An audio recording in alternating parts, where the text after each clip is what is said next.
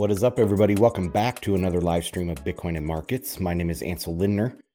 What I have planned for today is going over the free weekly newsletter that's coming out today, Monday. So you can also go to bitcoinandmarkets.com.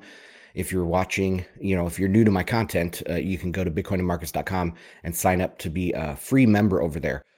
Okay, let's get into the headlines for Bitcoin. The main topic that I see out there is the ordinal debate. It's becoming a big thing.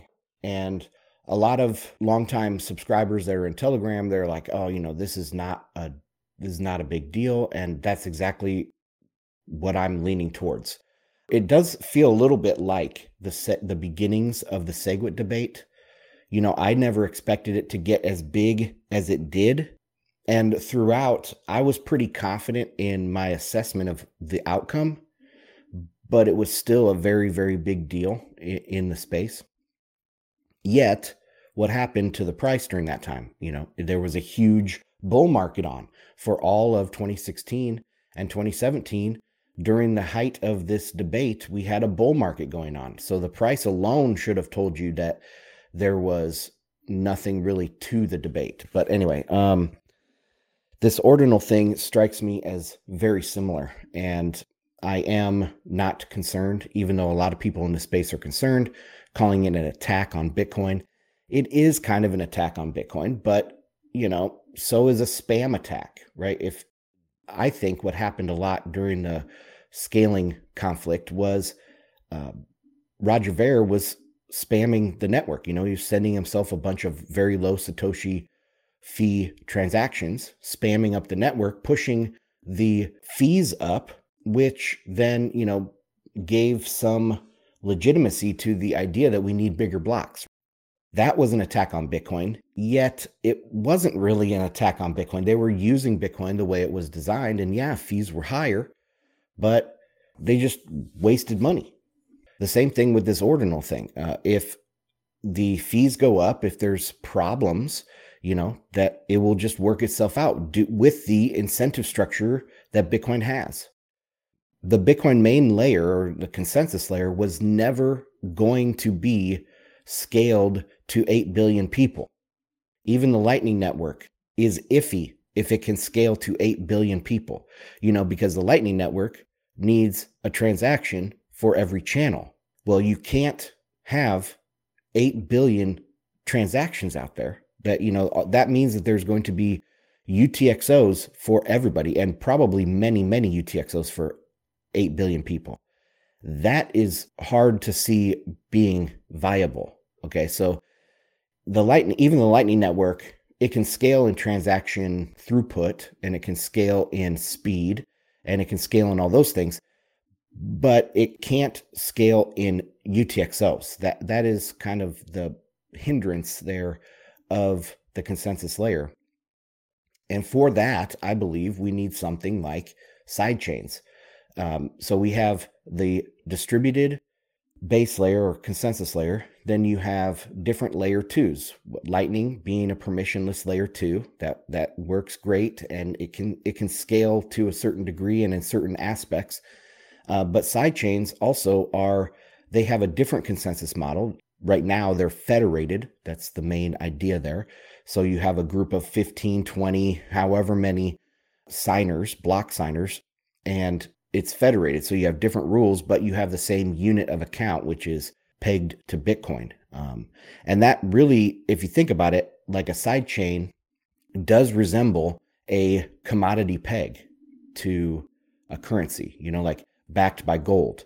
In that case, backed by Bitcoin. So you peg in a Bitcoin you can use within that jurisdiction, which I would say sidechains are kind of like jurisdictions or proxies for different legal jurisdictions.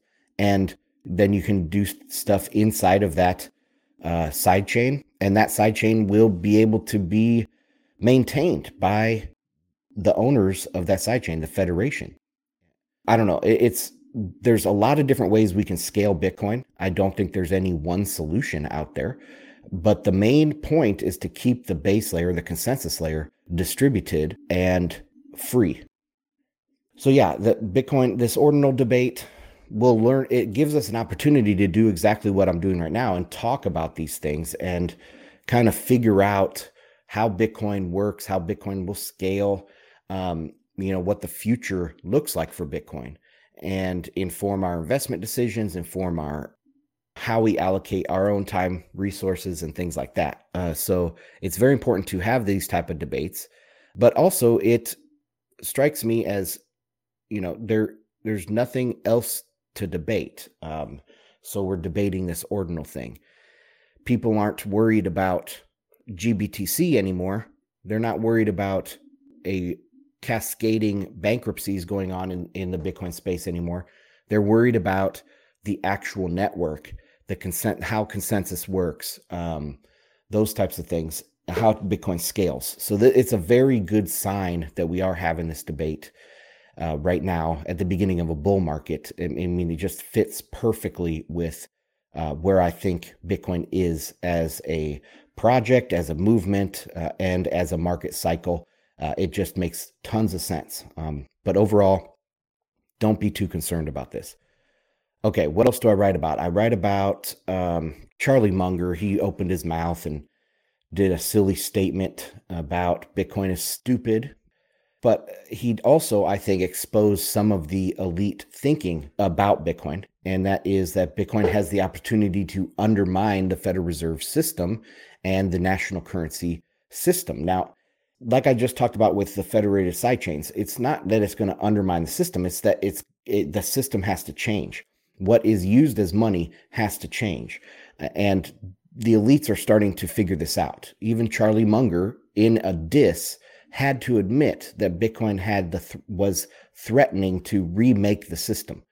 So I think that's a very positive thing. And then, of course, he praised totalitarian communists instead of free market capitalism, which is what he made his money with.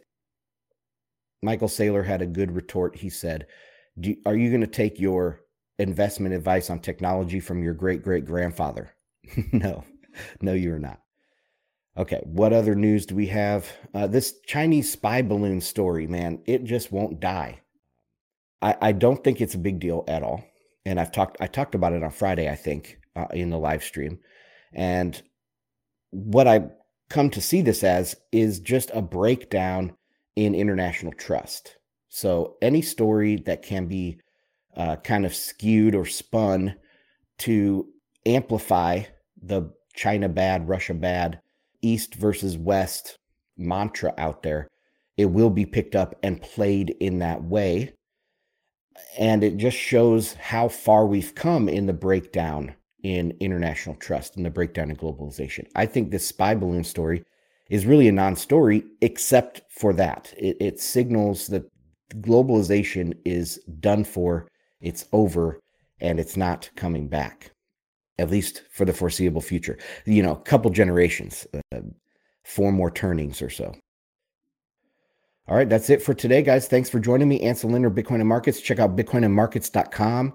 Make sure you sign up for the free weekly newsletter. Comes out on Mondays. Hey, guys, and I can't forget to mention the new tier. It is the Premium Market Pro membership level over on Bitcoin and Markets.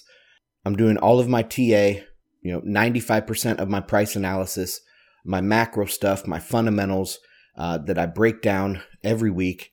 I'm putting that on a new tier over on bitcoinandmarkets.com. If you want to sign up the first month here as an introduction, you get the first month for 50% off. So check out bitcoinandmarkets.com /pro50 and get the most accurate Bitcoin and macro forecasting in the space.